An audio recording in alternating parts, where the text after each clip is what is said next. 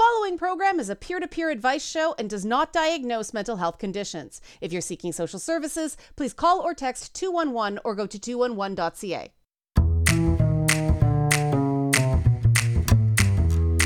Hello, listeners around the world on radio, streaming, and podcast services. This is It's Not Therapy. I'm Liana and I am not a therapist, but I am your source for navigating the madness of mental health, using my top 10 sayings for checking in with your best self. This week, we're talking about how to get good at feeling bad. What? Why would I want to do that, you may be asking? It's not clickbait, I swear, hear me out. I've got Rutgers University researcher Richard Contrada, Ph.D. on later to talk about the benefits of negative emotions. But first, as usual, a look inside my very strange brain. You might be feeling bad listening to this right now. You might even feel exhausted from how bad you feel. These days, the news is like the four horsemen of the apocalypse: war, famine, pestilence, and death. A lot of us feel worse and behave worse than we have to, though. We're taught to repress, ignore, and deny negative emotions instead of seeing the purpose they bring to our lives. That causes us to blow up at people who aren't the problem, communicate poorly, push good people away, and generally get in our own way. When we're constantly scanning for danger, we often get false positives, and that results in mistakes we don't often get the chance to fix because the person we blew up at, especially if we blow up at them multiple times, ends up just being done with us. We like to think of ourselves as rational beings, and that often doesn't help very much when it comes to dealing with emotions. As much as we focus on logic in our society, smart people are logical, right? Well, smart people still have feelings, and emotions happen faster than cognitive thoughts. We're often not immediately aware of how they're impacting our decision making until we recognize emotions happen faster than cognitive thoughts. Think about the brainless ways that we attempt to console people. Oh, don't cry. Smile for me. I hate seeing you so upset. When we actually break down what these statements are saying, they're all asking the other person to consider our comfort when we say them more than their own emotional expressions. Then there are the messages that are even worse, telling people they're a downer or no fun to be around. And yeah, some people are downers and that they can find a black cloud in every single lining. But those people, more often than not, are just trying to seek, importance, seem like they're never wrong because they always find the bad thing, instead of people who are sincerely depressed. When you say to somebody, you're such a downer or you're no fun, you're treating somebody like an entertainment committee as opposed to a whole person that gets down sometimes. Here's the thing about people with depression.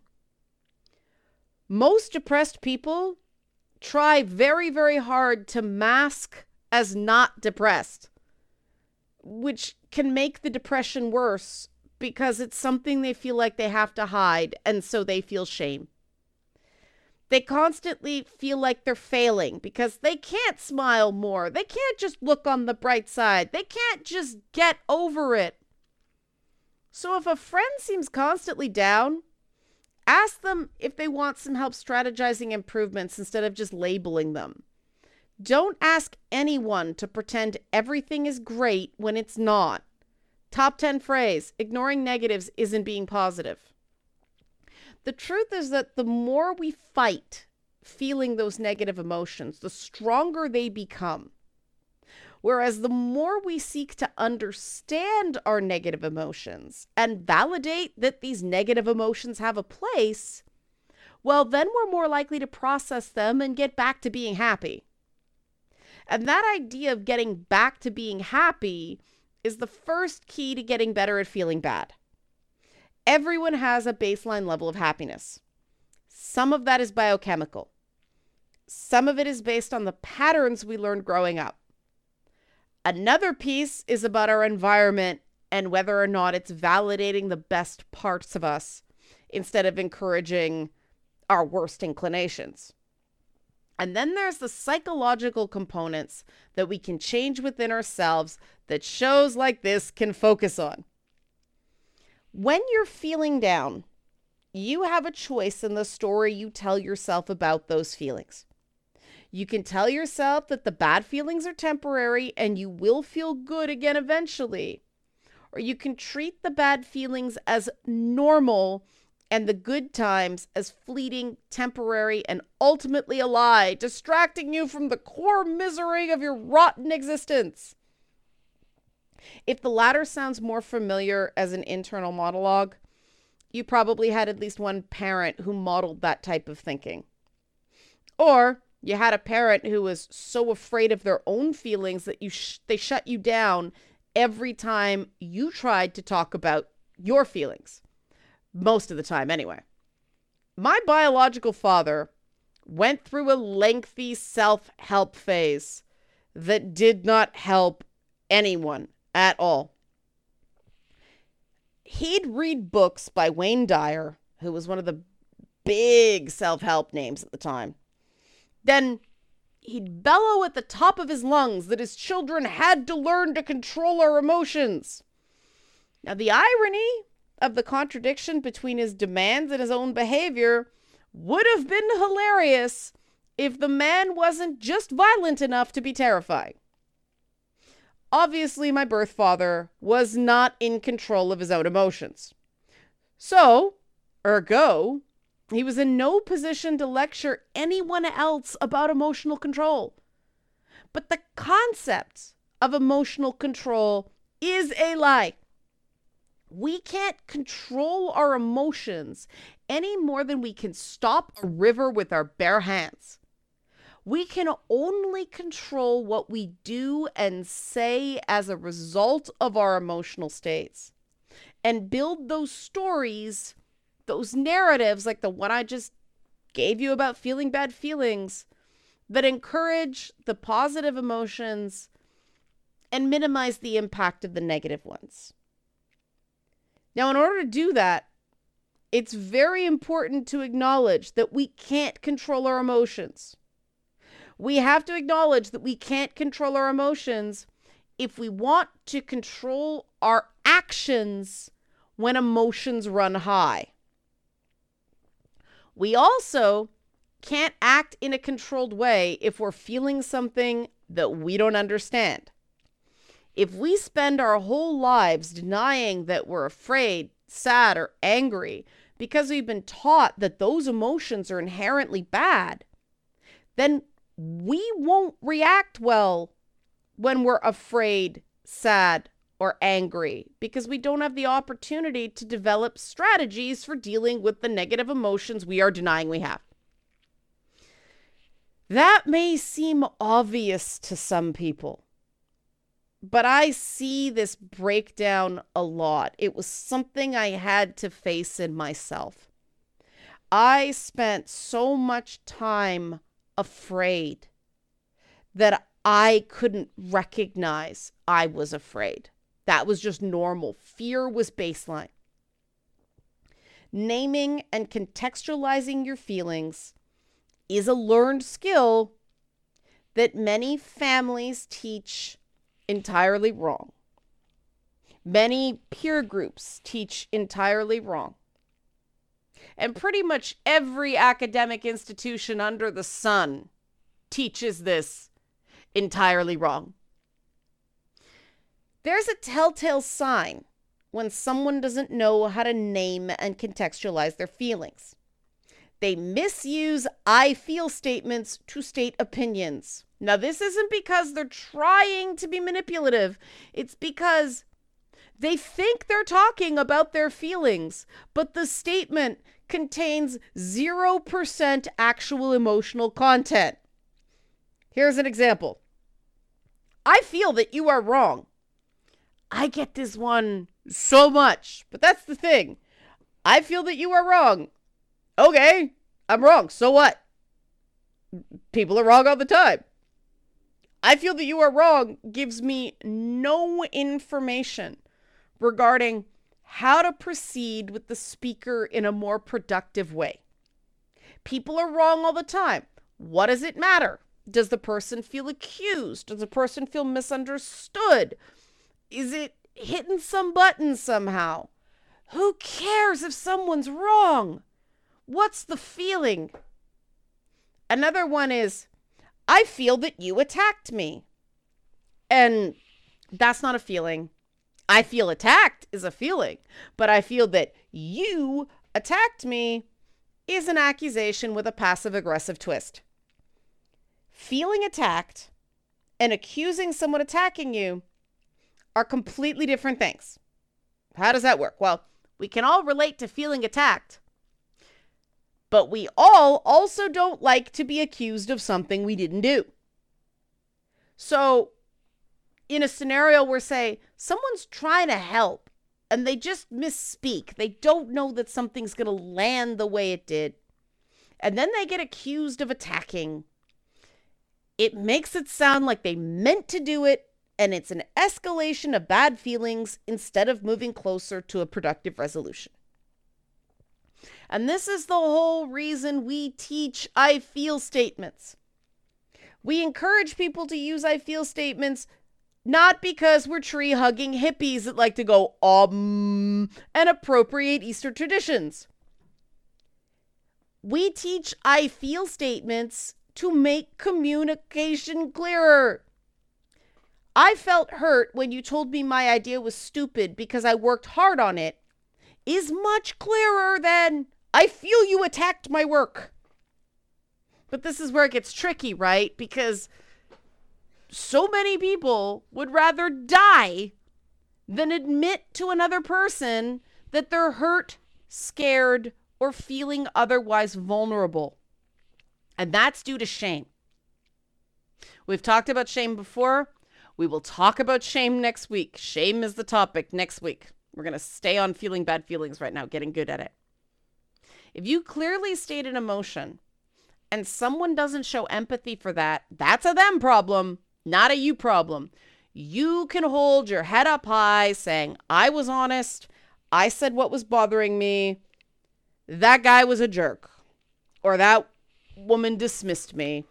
Or, that non-binary person clearly wasn't in a place to receive the message. Okay. But that is no failing on your part.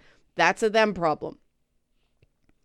But if you don't clearly express where you're coming from because you either don't have the emotional vocabulary or you don't have confidence or trust in your environment, that could be a you problem. It could be an environmental problem. Either way, it's time to reassess. If you have any questions, concerns, or comments about what I've said, Liana at nottherapyshow.com or nottherapyshow.com, the website, fill out the contact form, join my mailing list. While you're there, at Not Therapy Show on X, formerly known as Twitter, Instagram, and Threads. Anything at all, even if you're looking for some help matching with an appropriate type of therapist. I know a lot because I interview quite a few. Did a matchup just this week. I was very, very happy to assist with that. And this brings us to our first break. When we come back, Rutgers University researcher Richard Contrada, Ph.D., is going to talk to us about the positives of negatives, because ignoring negatives isn't being positive. Back in a bit on It's Not Therapy. The following program is a peer-to-peer advice show and does not diagnose mental health conditions. If you're seeking social services, please call or text 211 or go to 211.ca.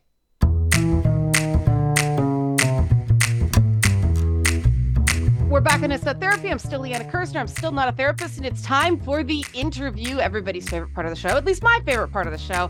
We're talking one of my top 10 phrases, ignoring negatives isn't being positive, and I've got Richard Contrada, Ph.D. Richard is a professor in the Department of Psychology at Rutgers State University of New Jersey. Richard, thanks for coming on to talk about the positives of negatives. It's good to be with you.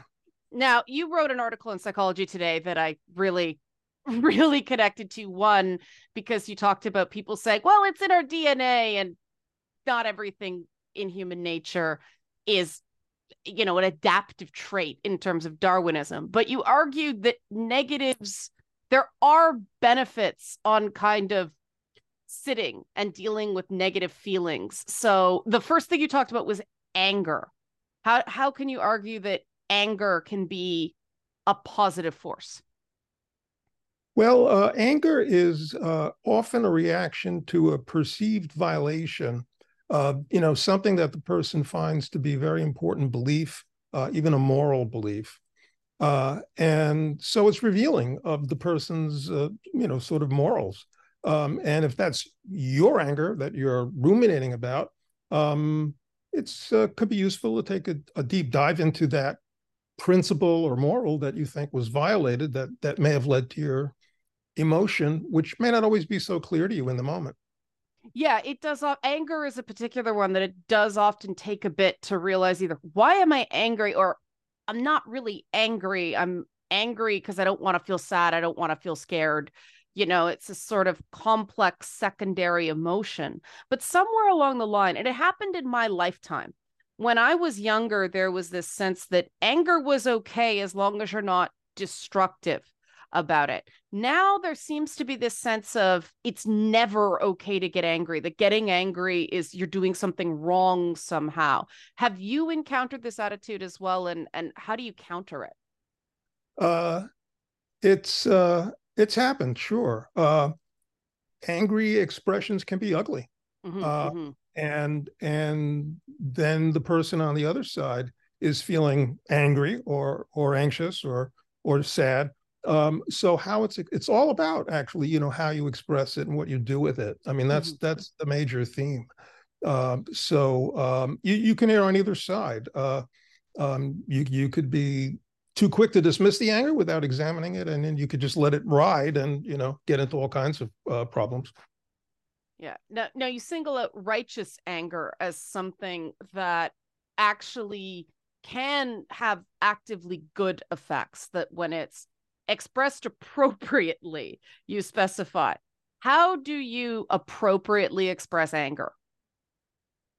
You see so much of this now, with social media and political punditry and all, where it's so destructive because people are demonizing the object of their anger.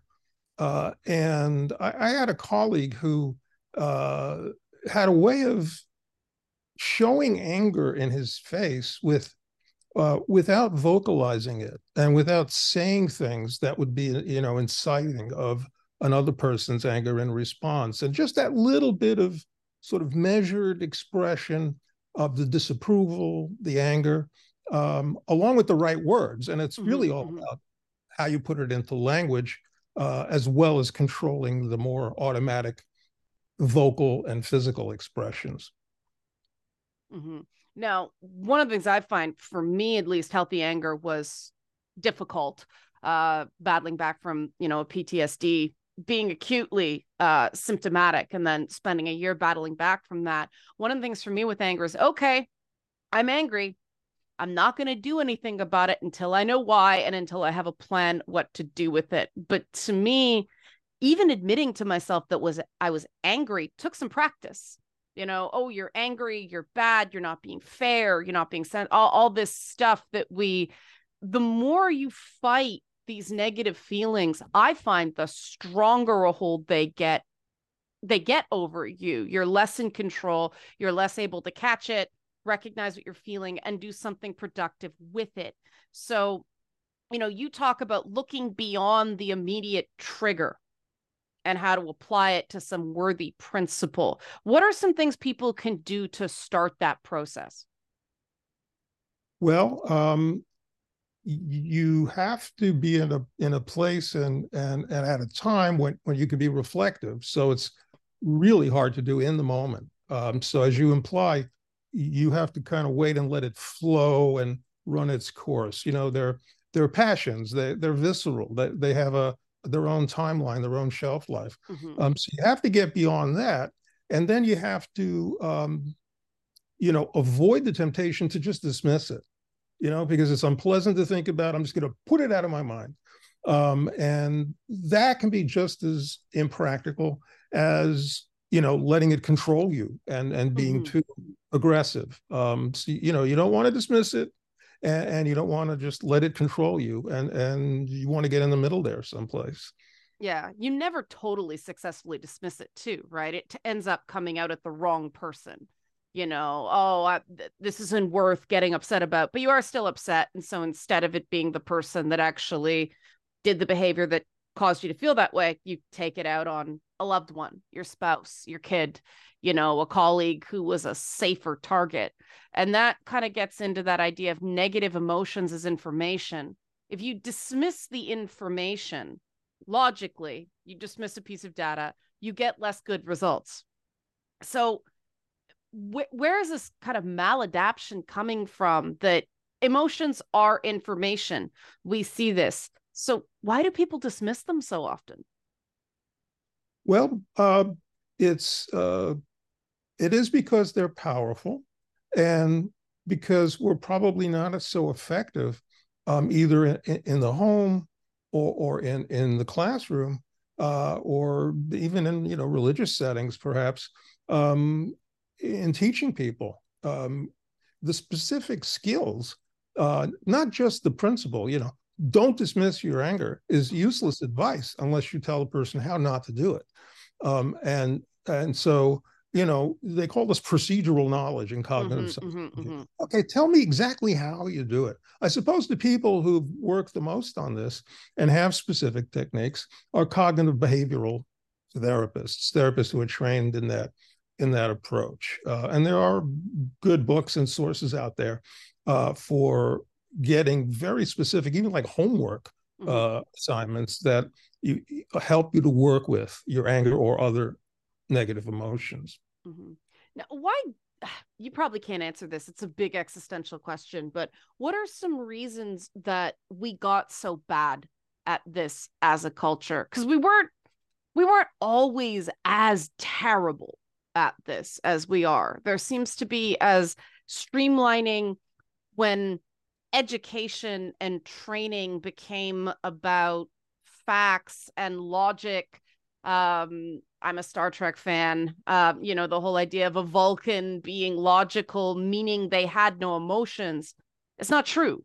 Spock always had emotions. Other Vulcans always had emotions. It was just a question of processing them.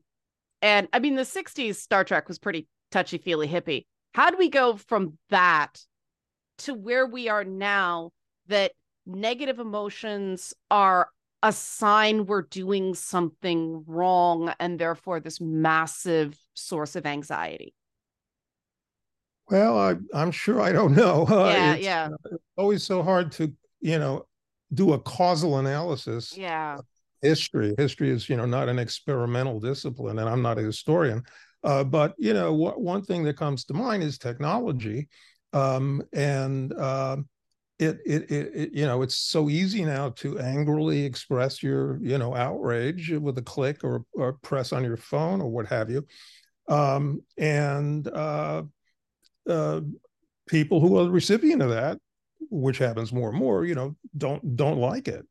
There's the history of political campaigns is interesting, because you have, this occasion in which Ronald Reagan angrily complained, but in a controlled way, about the way they were conducting a debate during one of his campaigns. And that is thought to be a moment that he had that really turned a lot of people to support him. But now, like an angrily outraged politician, it's a dime a dozen. And I think, not to blame technology, because it's not the technology, it's how it's used, but certainly that's a part of it, I would say. Well, it's interesting because you go back in history and go back to the advent of the printing press, when people could do these short little pamphlets relatively quickly. You saw a similar uptick in angry pamphleting, anonymous pamphlet writing that was horribly defamatory against some public figure, using facts that were absolutely not verifiable. Do our brains just get overloaded by information? And is this sort of angry cover response some sort of symptom of plain old overwhelm? Well, yes, I do think that just the sheer amount of stimulation, it's not even always information, that bombards us, has all kinds of consequences. I remember Milgram had a film where he analyzed urban behavior in terms of how all the cognitive kind of input and overload may explain why people in cities at least are perceived to be colder and more distant and don't make eye contact. We're talking about this era where, books like Future Shock, are old. And, it's like always the case that this is like the worst time in history for whatever it is. And then it seems to get worse. So, yeah, it's difficult to unplug and control the input. And if you use mental resources to respond to it, or even just to take it in or try to take it in, those are mental resources you can't use in other ways. Yeah. I mean, I noticed that from moving from the city out into the edge of the country. People do take more time with each other. They assume a sameness that they don't in the city, and that definitely brings your guard down. But the pace of life is also significantly slower, and that gets to this concept of rumination. And I'm going to let that percolate for a minute because we have to go to a break. When we come back, more with Rutgers University's Richard Contrada, Ph.D., talking about the positives of negatives, what to do with negative emotions, how they can be appropriate and productive. When we come back on It's Not Therapy, questions, concerns, comments, Liana at Not Therapy Show, nottherapyshow.com. Join our mailing list while you're there, or at Not Therapy Show on X, Instagram, and Threads. More than we come back on getting good at feeling bad on It's Not Therapy. The following program is a peer-to-peer advice show and does not diagnose mental health conditions. If you're seeking social services, please call or text 211 or go to 211.ca.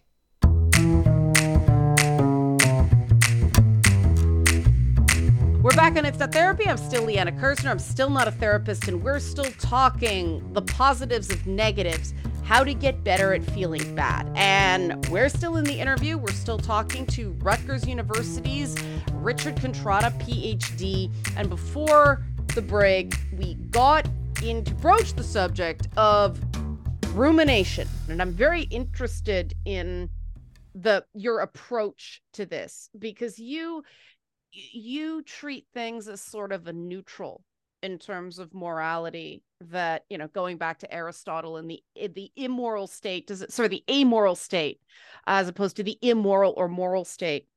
And you say things like shame and guilt can be just there. They're data. They're not something to run from, the same as anger. But you also talk about the concept of rumination and revealing a problem that you wouldn't recognize if you didn't take the time to sit in the guilt, to sit in the shame. And, we live in an age where the coffee table book talking point is shame bad, guilt bad.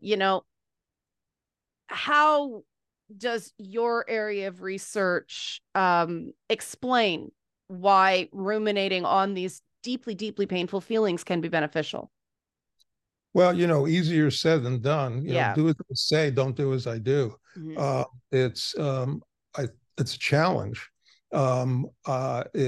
Rumination is often quite automatic, and blends in with what are called automatic thoughts, usually negative thoughts, that are just really hard to control. Mm-hmm. So, it's something maybe that's aspirational.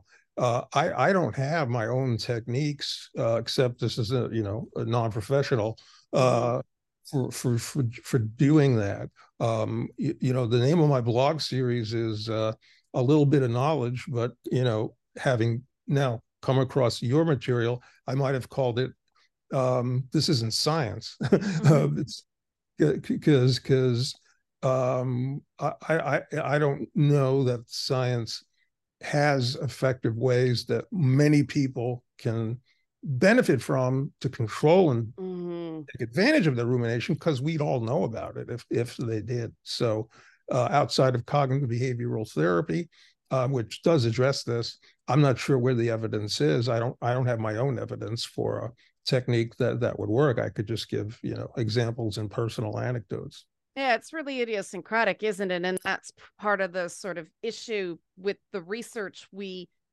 see what happens, we observe the phenomenon, but then you get into the actual therapy part of it, and there is no one size fits all approach. There's nothing that's going to work for every single person. I know that actually sitting with the negative emotions, the embarrassment, the shame of things I did when I was symptomatic is a good motivator to do the work so that I stay asymptomatic. That's how it worked for me. But a lot of people really get lost in it. And we've sort of medicalized the whole process, haven't we? That intrusive thoughts, always bad, always sign of a problem. Anxiety, always bad. Feeling low mood. Oh, I have depression. How do you separate these you put it in very, very artistic language, morals, aesthetics, pleasures, fears, dreams, right? Life's meaning. How do we separate that from things that are actually disordered? Well, we as individuals can try to take an attitude in which we sort of play the devil's advocate with ourselves. Okay. So that's using self-talk in a controlled way, and almost arguing with yourself or negotiating with yourself. Okay, I feel ashamed of something that happened, but argument's sake, should I? What what did happen, and is there another way to think about it? So entertaining propositions that are the opposite of your instinct, of your intuition, keeping a kind of open mind about it. But again, it's easier said than done. I don't know how to get people to do that except to advise them to try. Yeah. So you're saying that the ability to perspective take, for, to use another terminology for it, indicates that this may be a healthy process as opposed to something that's having a negative impact on your life. Yeah. And also how can I benefit? Even if I can't see a great, alternative explanation in which it's not terrible, you have these expressions, what's done is done. You do the best with what you've got. You've got lemons, right? We have all kinds, these kinds of idioms that encourage us to not only move past it after considering it, but make something good of it. Don't, fool me once, don't let it happen again. Yeah. These adages can be really useful. I mean, the name of your blog, a little knowledge, ... is a dangerous thing. One of the things I hear from a lot of researchers is the more you learn, the more you realize what's unknown about the human brain and about human behavior. And have you found that to be true? Oh yeah, it's something I don't like to write about because there is good, useful science out there that we want people to take advantage of and believe in. But there's an awful lot that isn't good. There's what people call a replication crisis, where research findings can't be reproduced. There's frank making up of data. There's people just motivated to believe their hypothesis, even unconsciously, and sort of favoring it in ways. And everything, that's interesting. I'll say everything, but most of what's interesting is preliminary. Here's a new finding. We don't know what it means. It's a new finding, and it may take years, even if it is a good finding, to nail it down and really flesh it out. So absolutely, yeah. There's all kinds of pitfalls if you take so-called scientific statements literally. Yeah, I saw a headline the other day of the Mediterranean diet can reduce or prevent PTSD symptoms. Good Lord, if it were that easy. And you look at it, it's a study of 191 people. The cohort's very homogenous. So I I get why major news services run these things. People are interested. It gets clicks. It's a human interest story. But that can create a false certainty in a person of, oh, I don't have to do that hard rumination work. I don't have to challenge my thoughts. I can just eat a certain thing or take a certain drug or do some sort of avoidant behavior or replacing behavior, and it'll solve all my problems. We have seen again and again and again the science says that's not so, correct? Yeah, it may be true under certain conditions for certain kinds of people on the average, but there's variability, there's different kinds of people, there's different kinds of circumstances. And what's really scary to me is when this gets into physical health and medical care. I just got a test result that said that my bone density is low. And I asked about, well, what does that mean? And what they're doing is they're comparing your bone density to healthy 20-year-old men. Yes. And I think, yep, okay. It's been a long time since I was a 20-year-old healthy man. So yeah, it's ubiquitous. And medical is a particularly dicey area because people want to believe it. We want to believe there's the correct answer and the correct treatment. But it's ubiquitous. The challenge with psychology, especially in the areas of, stress and self-regulation, there's no blood test. There's no easy pass fail to determine whether something is good for somebody, whether something isn't. The negative physical response to stress, hits a point. Like you said, it's different for every single person, and different types of stress affect people differently. So what is a way that someone can check in and go, all right, this is just life. Into each life some rain must fall. And one is, okay, I can do better than this. There's a tool I'm missing. Well, one set of tools that are worth people's looking into are stress management tools, which take the approach that stress is inevitable. I was once at a conference where the topic was introduced by saying everything in life is stressful and everything you do is coping. And there's a lot of truth to that. And so the question then can become, well, what can you do afterwards? And there are a lot of techniques out there. You could get handbooks, and they'll take you through how to reduce stress by working on your body, say progressive muscle relaxation, working with your mind, say mindful meditation, breathing exercises, and others. And while the science isn't definitive on some of those, and we know less about how they work when they work, that is not a barrier for it to work for you. You don't want to fool yourself into thinking it's working, but you can make things work for yourself that haven't been demonstrated fully, and sometimes things that look like they're really well demonstrated don't work for you. So it goes both ways. Yeah. There's no easy answers. Richard Contrada, Ph.D., professor in the Department of Psychology at Rutgers.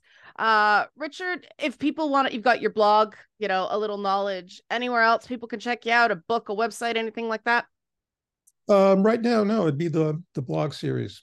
All right. Check it out. I enjoyed it. I appreciate the way you broke down the issue. Richard, thank you for joining us on It's Not Therapy. Thank you for having me. When we come back, final thoughts dealing with that dreaded word, appropriate. What is an appropriate way to express negative emotions? It's not so simple. When we come back on It's Not Therapy, questions, concerns, comments, Liana at nottherapyshow.com. At nottherapyshow.com is the website. Fill out the contact form, join the mailing list, or Not Therapy Show on X, that's Twitter, Instagram, and Threads. Back in a bit. The following program is a peer-to-peer advice show and does not diagnose mental health conditions. If you're seeking social services, please call or text 211 or go to 211.ca.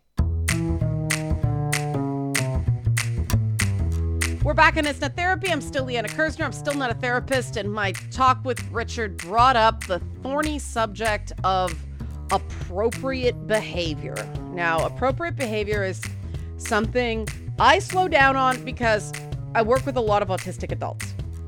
I need to do a whole episode on the concept of appropriate. How do you know if you're being appropriate?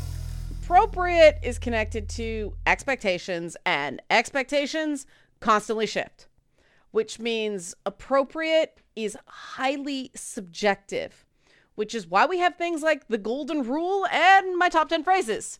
Things like people don't have to like your boundaries, but they do have to respect them are my way of assessing whether someone is behaving in a way I consider appropriate. I had a heartbreaking situation recently, literally lost sleep over it, where an autistic client of mine had an angry meltdown at a public online forum I was in charge of. The facilitators rightly checked him on a comment that wasn't appropriate. And he blew up and said a whole bunch of other inappropriate things. And he honestly did not understand why any of it wasn't appropriate, why none of it was appropriate. That was a double negative there. I spent a day and a half in messages and video chat trying to explain the issue to this poor guy, and I'm still not sure we got clarity because he thought the joke was fine and he was being censored, and he thought the whole thing was just a simple mistake instead of seeing the way that he spoke to the moderators as abusive, which to most people, yes, name calling, appearance-based attacks, abusive. His realm, normal, completely appropriate. Clearly, this client has been exposed to people who name call when they're angry. And so he's learned that name calling when you're angry is appropriate behavior. And this brings up the importance of having places and times to feel negative emotions that are considered appropriate times and places to feel negative emotions. Also, in order to get better at feeling bad emotions, we need to know how to seek out happier, more supportive environments where people will meet us where we are and not shame us for feeling beat up, so the negative feelings don't feel like they're going to go on forever and we just can't take feeling bad anymore. Now, many people stuck in trauma constantly test the people around them, and this is understandable, but there comes a point in time where people have every right not to consent to further testing. Many clients I work with are going through the process of pruning their friend groups because they feel like they're always the ones suggesting things to do, organizing get-togethers, and reaching out, and they're tired of being the one putting in the lion's share of the work. Constantly insisting that other people take the first risk because other people have hurt you in the past is a fast track to being a bad friend. If you're constantly sending out the message that you don't trust someone through these persistent loyalty tests, taking a little dig at them and then expecting them to be a bigger person to show that they're not going to snap at you, they're not going to abandon you. Guess what? That person is going to get the sense that you don't trust them and they're going to want less to do with you. Alternatives to these bad habits, these maladaptive self-defense mechanisms we learn early in life, take time to develop. And those early steps are really hard because you've got the process of adapting our behaviors that aren't helping us anymore.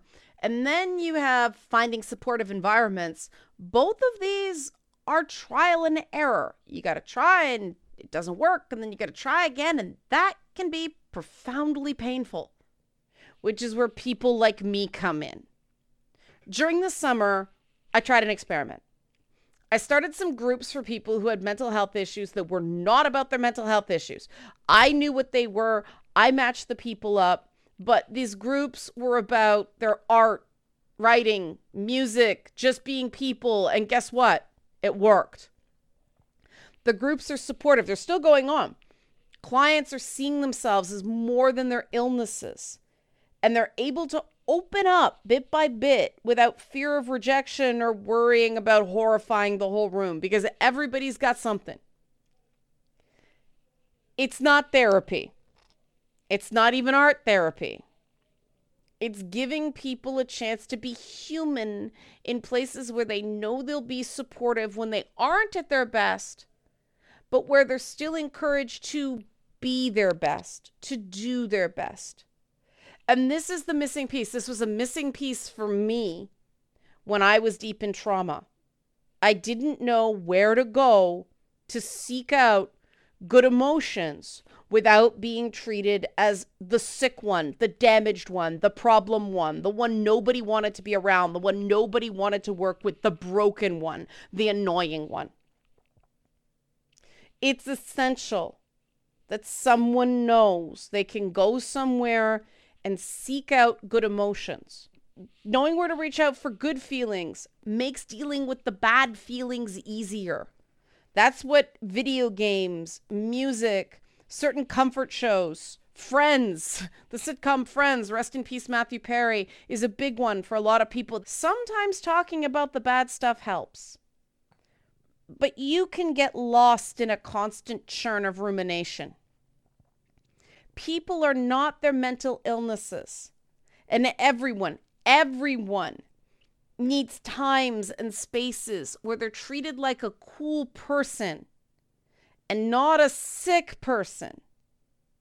So something as simple as a regular get-together where people know that everybody has some struggle. No one is 100%. Maybe, no one's totally doing great, right? Or some people have struggles, but they're doing good. Other people are really struggling and want to do better.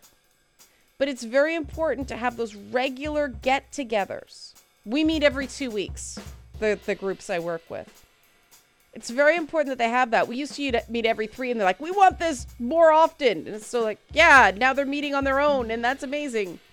Because they know, no matter how bad it gets, every 2 weeks, they have that safe place of good emotions. And it's not touchy-feely. Again, it's not tree-hugging. We affectionately grief each other about finishing books and not rewriting things, and we have our in-jokes, and it's rowdy, and it's, it's just good times.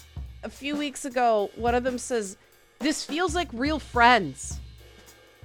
And that both, what do you mean it feels like real friends? It is real friends, but also it made me happy, because that was the point. Something that seemingly simple, just knowing a good time is coming again, can be a game changer in dealing with the bad feelings, because that's what I talked about at the top of the show. It's, I'm feeling bad, I will feel good again, versus the narrative that happiness is fleeting and the bad always returns. Both are true, but you get to choose which one you focus on for your best self and your best mental health. Okay, that's our time.